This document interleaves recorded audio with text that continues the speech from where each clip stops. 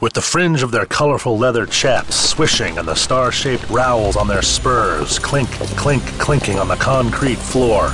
The bull riders paraded out of the locker room and down the arena tunnel. They were greeted by explosions, pyrotechnics, and blaring rock music. "This ain't a rodeo," the PA announcer thundered.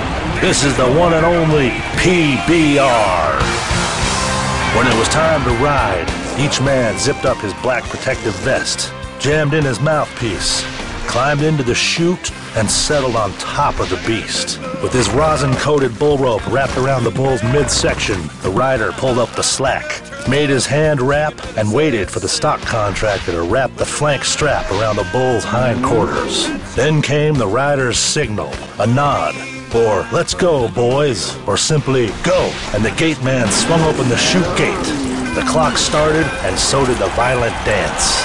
The smell of smoke from the extinguished fireworks mingled with the smell of bull manure as Bart Jackson settled on to Drifter for the first ride of the year. Both needed a solid performance in the worst way. Jackson, a Mississippi native with a stare colder than dry ice, had missed 4 months the previous season with a broken foot and a broken collarbone, and he finished the year by getting bucked off on 10 of his last 11 rides.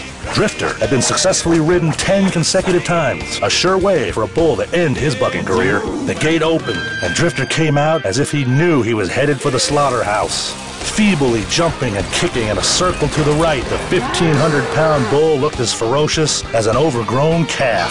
Jackson coasted to the buzzer for a 78.5-point score. It all looked so easy.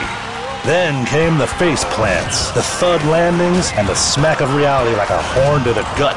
Over the next 15 rides, 11 bulls won the battle, tossing the rider before the buzzer. That was more like it than the lopsided mismatch of man versus beast. Give me 8 more seconds, give me 1 more shot, give me hell below, give me strength on top. Gotta be crazy, gotta be insane to hit your wagon to a